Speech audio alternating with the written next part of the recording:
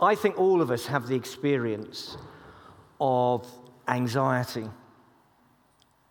And by anxiety, I mean something in our mind that we can't stop thinking about, and it's not good. It's something that we think could happen, or something that we think about that did happen. It might be to do with something that there is very little likelihood of happening, or it may be something that there's a really strong likelihood of it happening.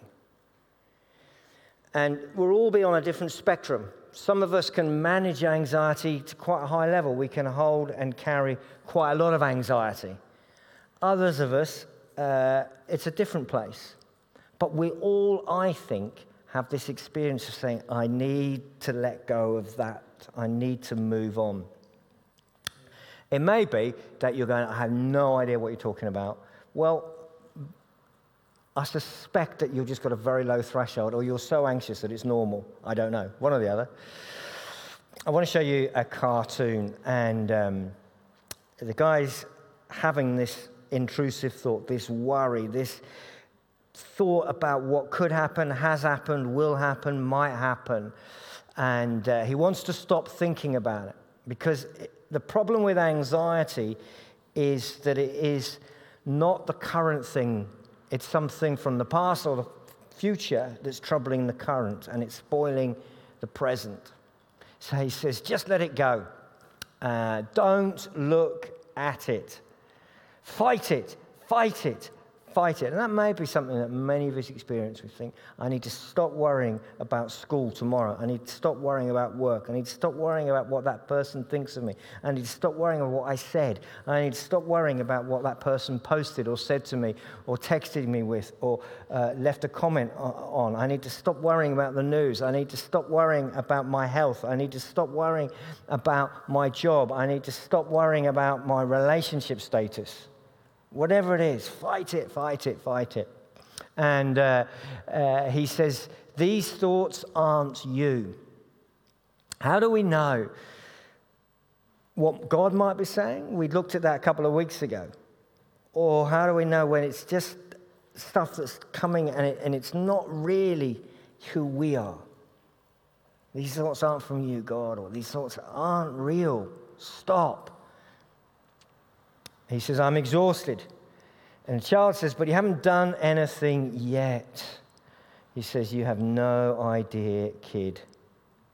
Adults are weird. And there will be people among us who are exhausted by anxiety. We're exhausted by it. We want to be at peace. We want to be able to move on.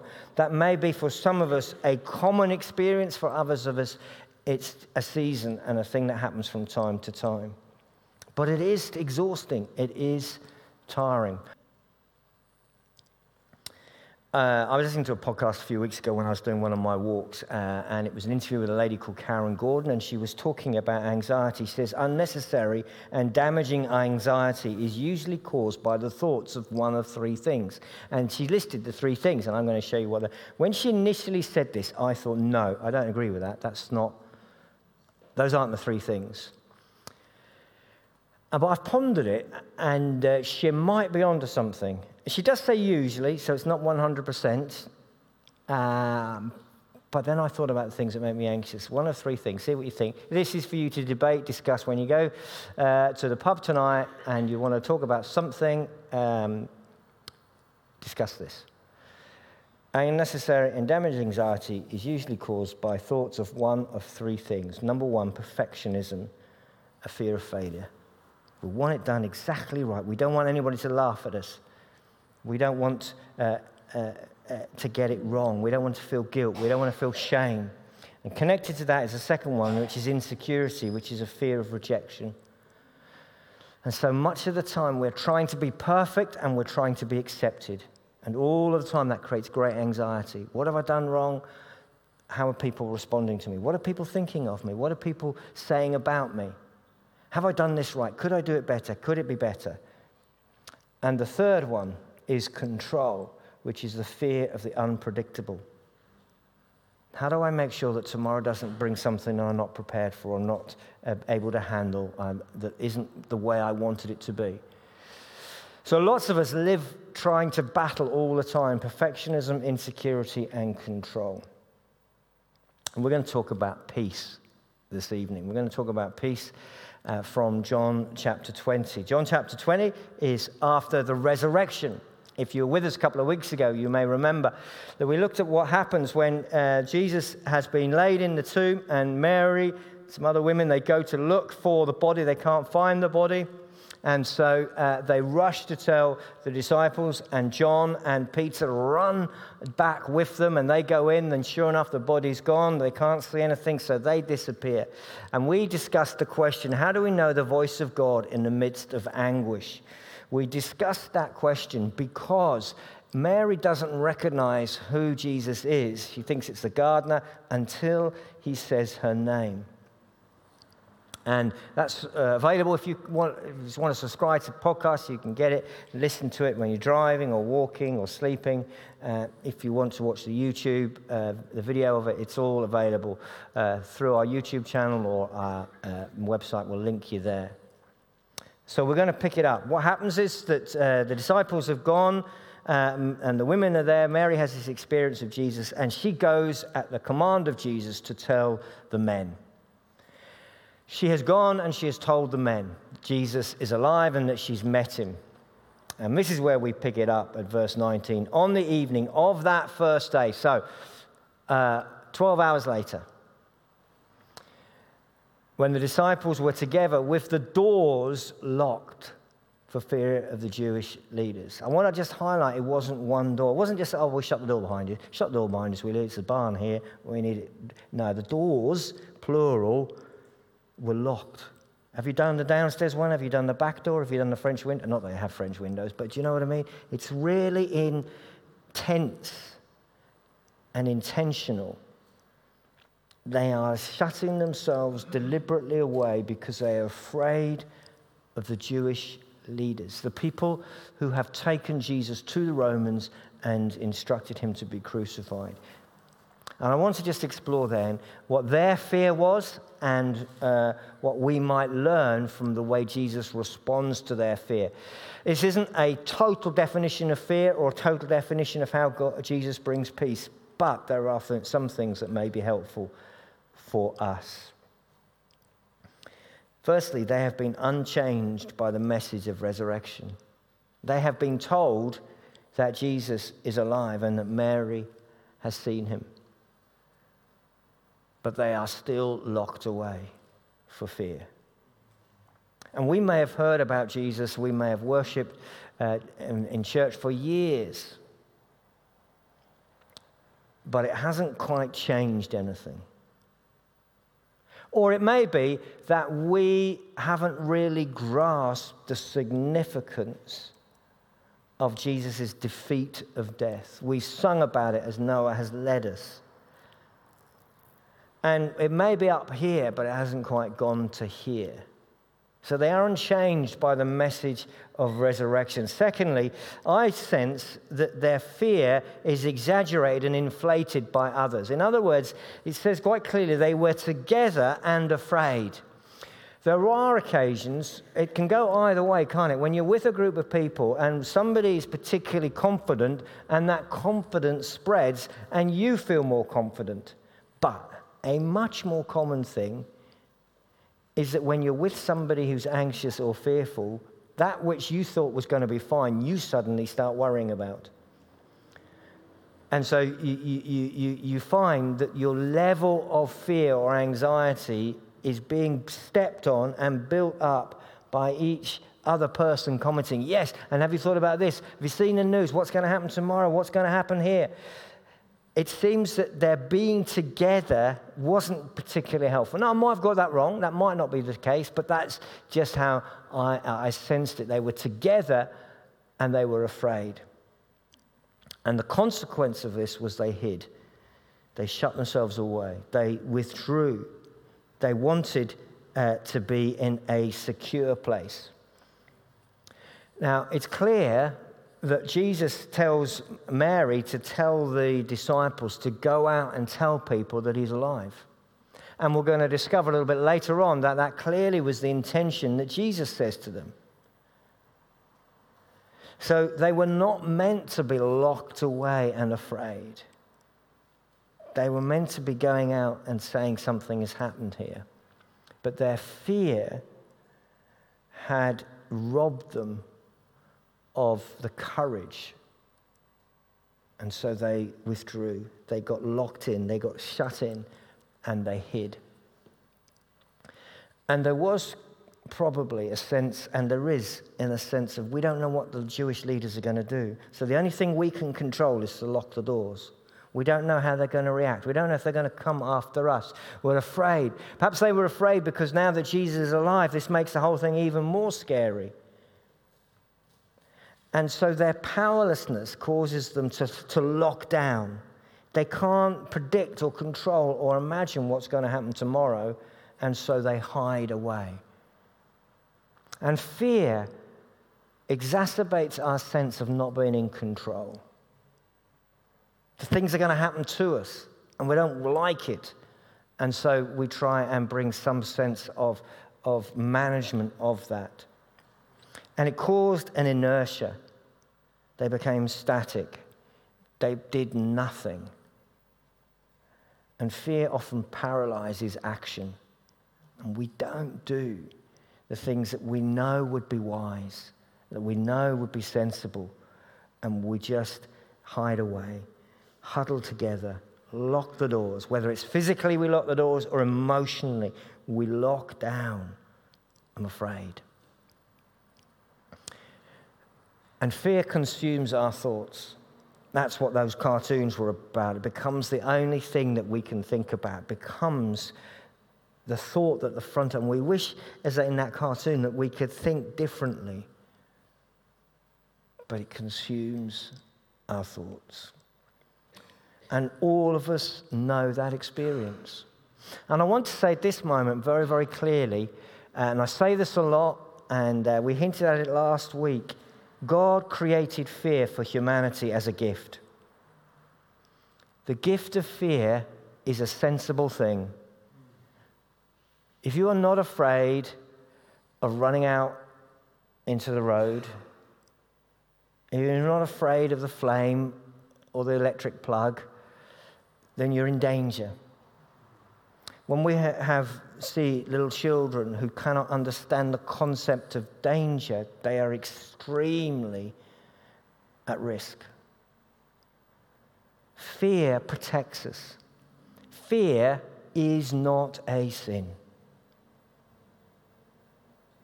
Fear is a part of our humanity that God created for our protection. But like lots of parts of our humanity, it can go awry in this broken and damaged world. And it can take over where we become afraid of the wrong things, or we become too afraid, and it becomes exaggerated. It's a bit like conscience. Our conscience is a gift from God, but it can be damaged and we no longer feel guilty, or it can be damaged and we feel over guilty.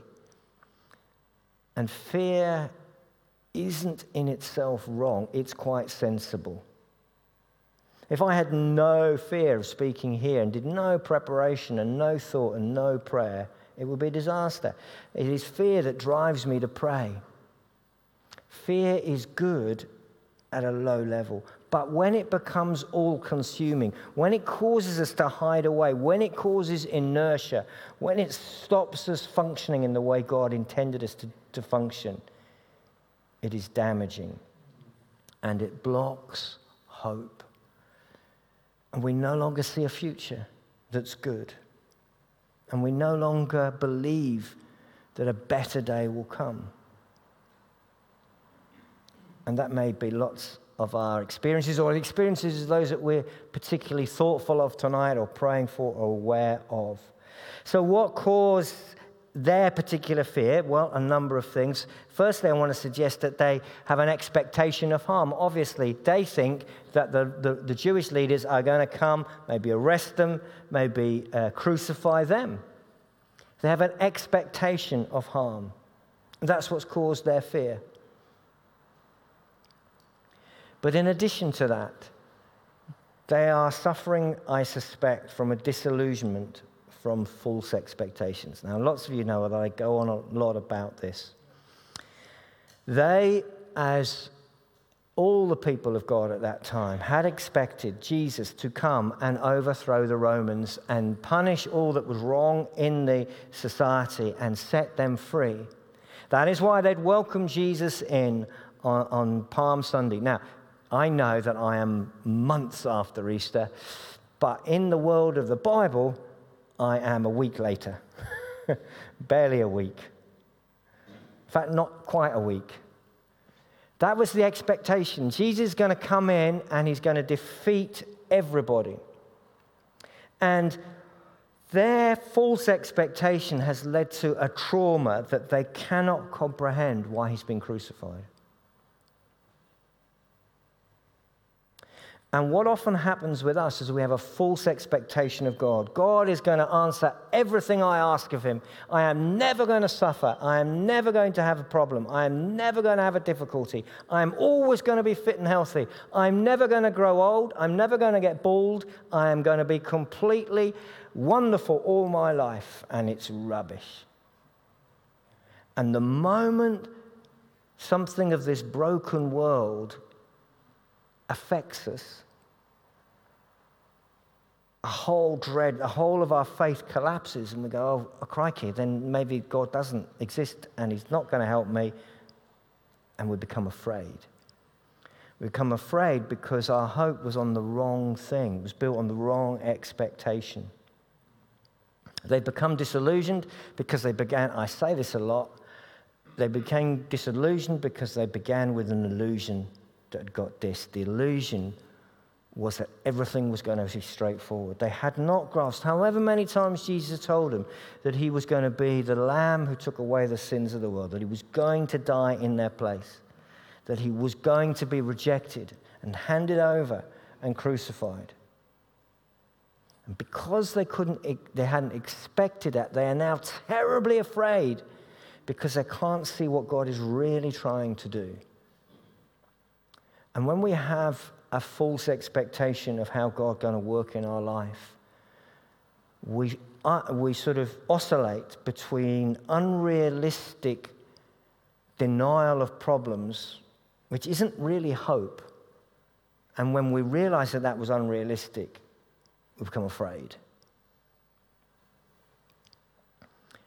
And all of this had bred a belief of their own inferiority and their powerlessness. There was nothing they could do against the Roman Jewish leaders, rather. They were doomed. They were going to be hurt and damaged. And they weren't good enough. They weren't strong enough. And all of that had led into this sense of guilt, that they had failed Jesus, they had run away, that they weren't confident. And even though they were now aware that Jesus was alive, they were probably struggling with their own shame and their own failure. And when you combine fear with guilt, it's a really toxic mix. That we feel shamed and we feel we should have more faith and we should have more peace and we should have more joy.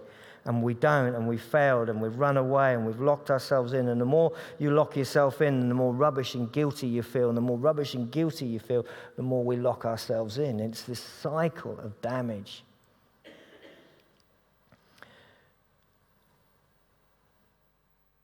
And Jesus said, peace be with you. He comes not to rebuke, not to challenge, not to tell them off, but to grant his peace.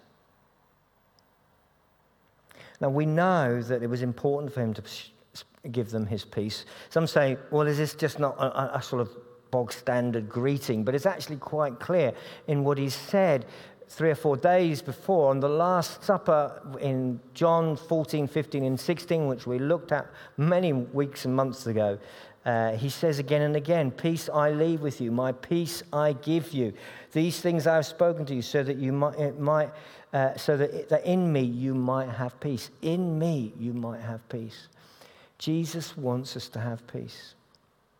His first words aren't, why are you so stupid? His first words aren't rebuke. His first words are peace. It's okay. I want to bring freedom from this cycle of fear and guilt. When people encounter an angel or risen Jesus, the most common thing that God says is, do not be afraid. Not because it's wrong to be afraid, but because God understands it's scary. And he created that reaction in us. As I said last week when we were talking about masculinity and femininity, God doesn't say do not be anxious because it's wrong to be anxious, but because he wants us to be free from it. We need to take the guilt out of anxiety. Jesus wants to bring peace. So what is this peace? This is a transformation by his presence. We're going to see how he being there brings peace. It is an overcoming of the fear. It is not that Jesus or God ever takes away the thing that we're frightened of. Sometimes he does it. I shouldn't say ever. Sometimes he does, but very often peace isn't the removal of the problem. It's the strength to go through it.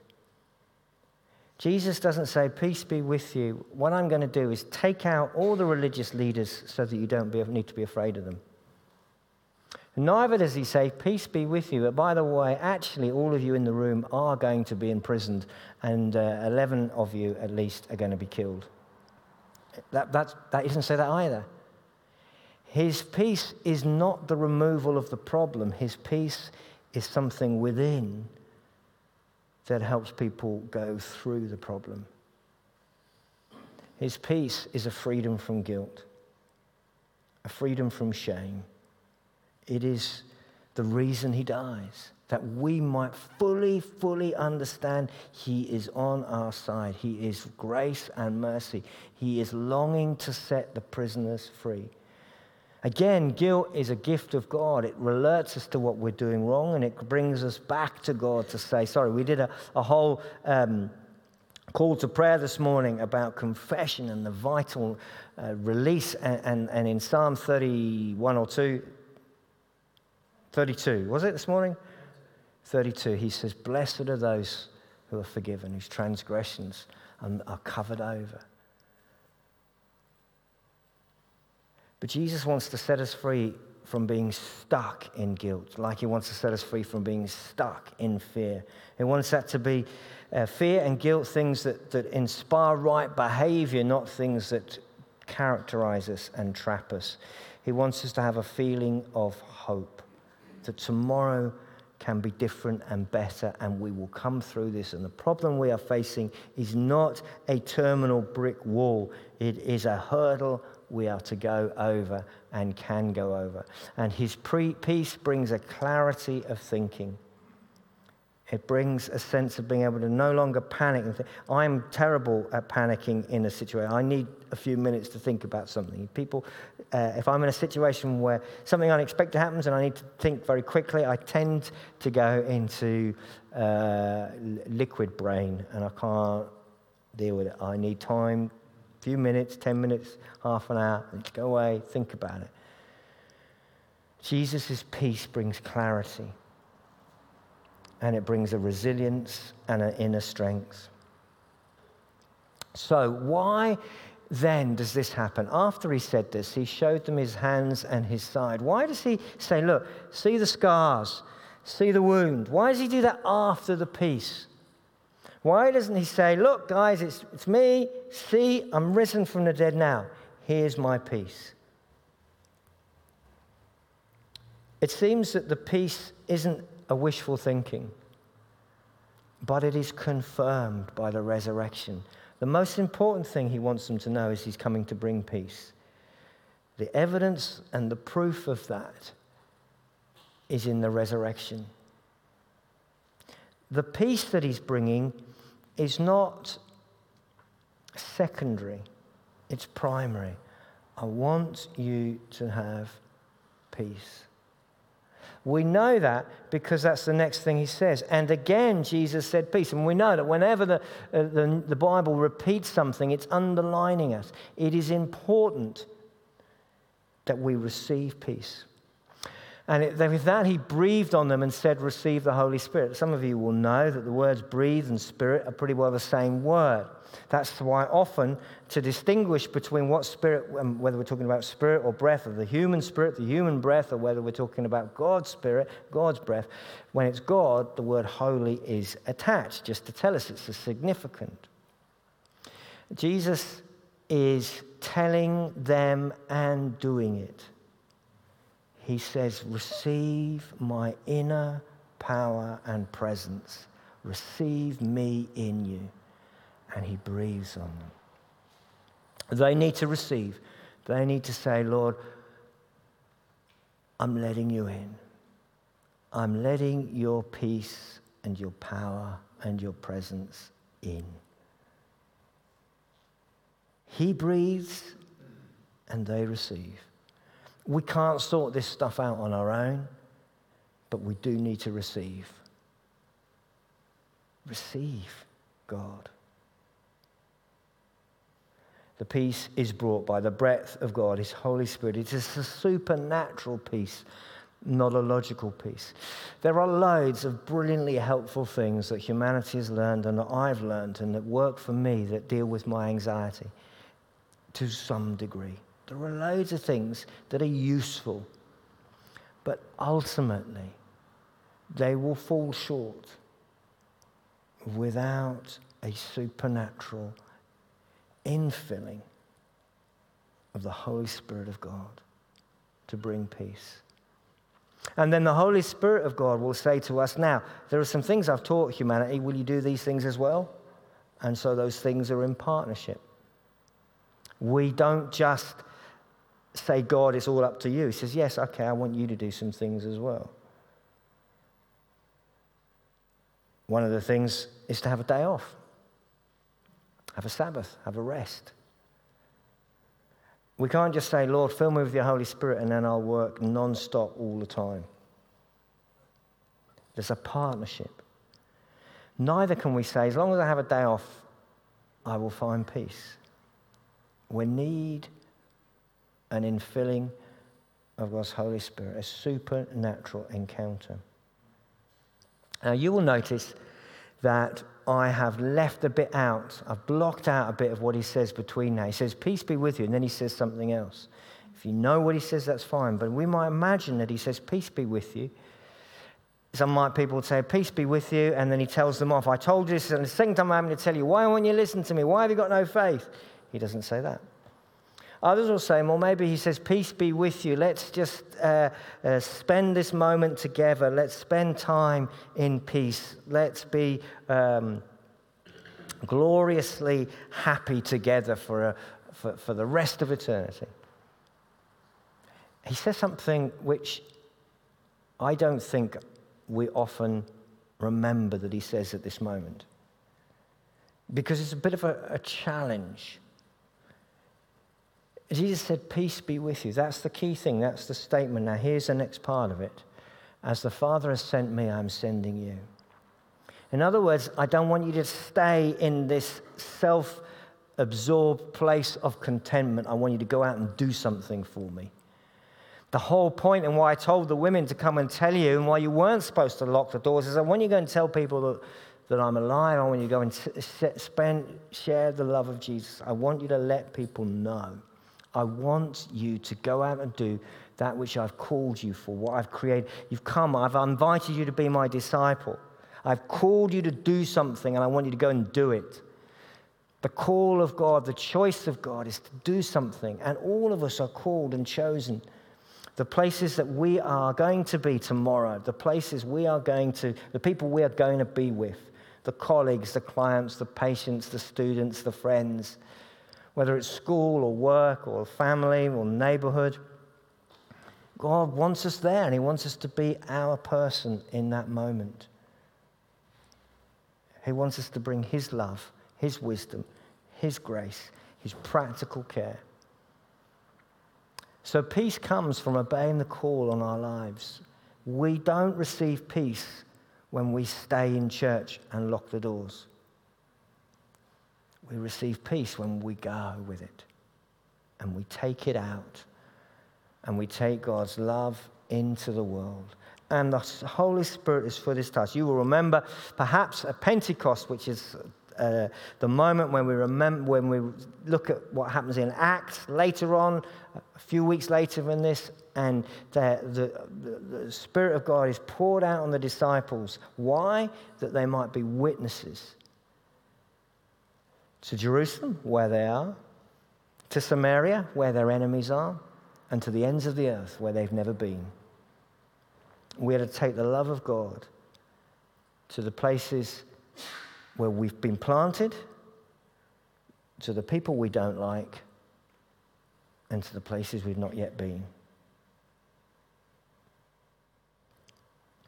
And then he says these words, and if you forgive, and again, sometimes people separate this from what's just happened, but it's all one sort of paragraph. If you forgive the sins of anyone, their sins are forgiven. If you do not forgive them, they are not forgiven. Now, loads and loads is written on this verse, and you can go and find lots of different theories and understandings and explanations, and I haven't got time nor the brain power to explain them all, but I just want to note the relationship between peace and forgiveness and the importance of us forgiving other people.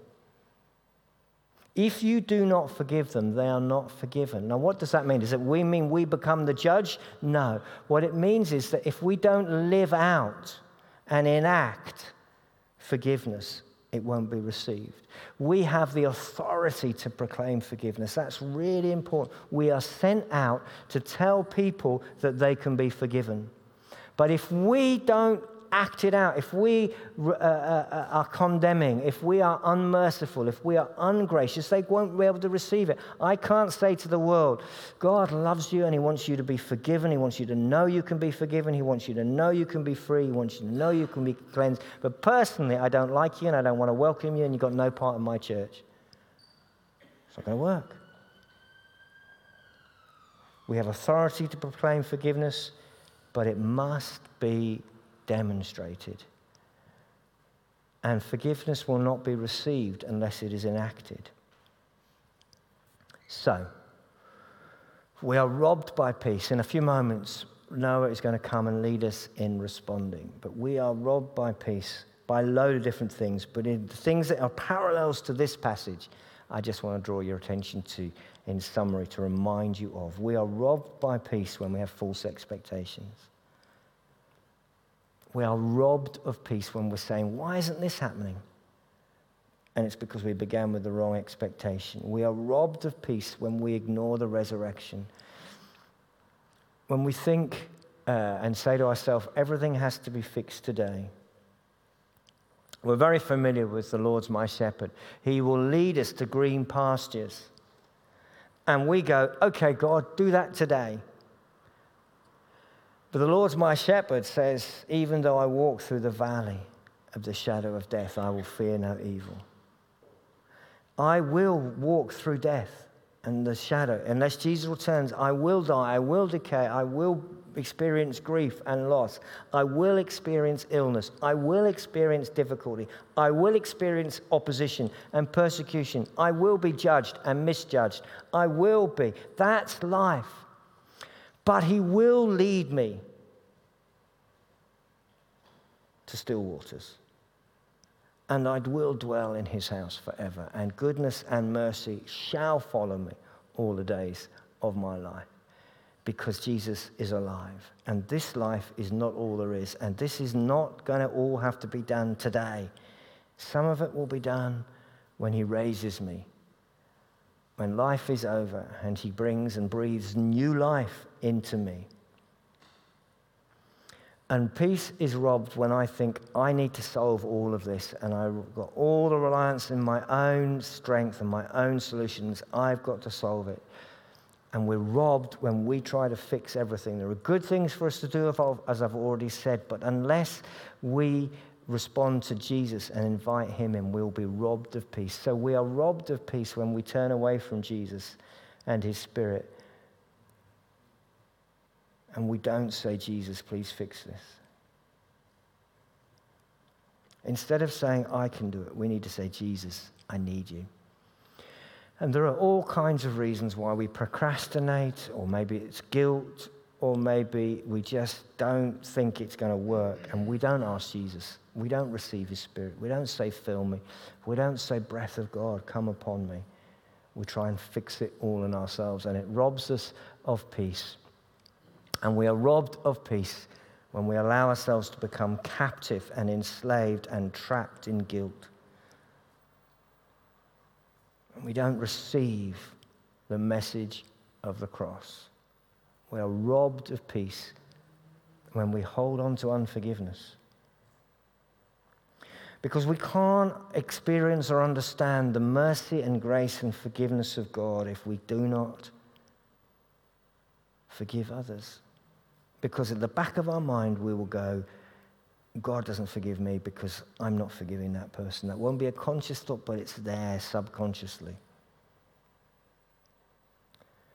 And if we hold on to bitterness and resentment and regret and shame, we're robbed of peace. And we're robbed of peace when we run away, when we hide, when we lock the doors, when we batten down the hatches, when we refuse to do anything. When we stop looking out for other people and we start looking inward. We stop having the hope that God will be with us in the difficulty, and we start to try and avoid the difficulty. And so our steps for peace from this particular passage, I want to encourage us to recognize our fears and to have a hope because of resurrection. Whatever we are afraid of, it may happen, it may not. But God promises, firstly, to be with us and to never leave us and to give us all that we need for that moment. And secondly, that it will be temporary and it will be followed by endless joy and peace. We recognize our fear and we have hope in the resurrection. We seek Jesus and we receive his forgiveness. We say, Lord, I'm turning to you. Will you breathe on me? Will you bring your cleansing? Will you bring your mercy? Will you bring your forgiveness? Will you set me free from guilt and shame? And we go out with love to share that news in the power of his Spirit. We say, Lord, fill me. I need a peace that passes, transforms us beyond human understanding. I need a peace that just doesn't make sense to the rest of the world. Just an awareness that you are with me. And so we proclaim forgiveness and we live out mercy and grace. I'm going to ask Noah to join me, and he does that. I want to put some questions on the screen for us to ponder and think about. These are the questions. What are the fears that make us feel locked in? In a few moments, I just want to give space for us to say, God, here it is. Because sometimes what we do when we're locked in is we don't face them, we don't admit them, and these thoughts become bigger unless they're brought to God. So what are the fears that make us feel locked in? That's the first question. The second, what, if anything, stops us asking Jesus to breathe his peace into us? And I want to invite us to ask God's Holy Spirit to indwell us. And who do we need to go out in love to? Who is God calling us to care for, to pray for, to give to serve, to forgive? Who is God calling us this week to go out to, tomorrow? And finally, what, if anything, stops us giving or receiving forgiveness? Can we bring that to the cross? What it is that stops us asking God, the shame or the guilt, or what it is that stops us letting go of stuff.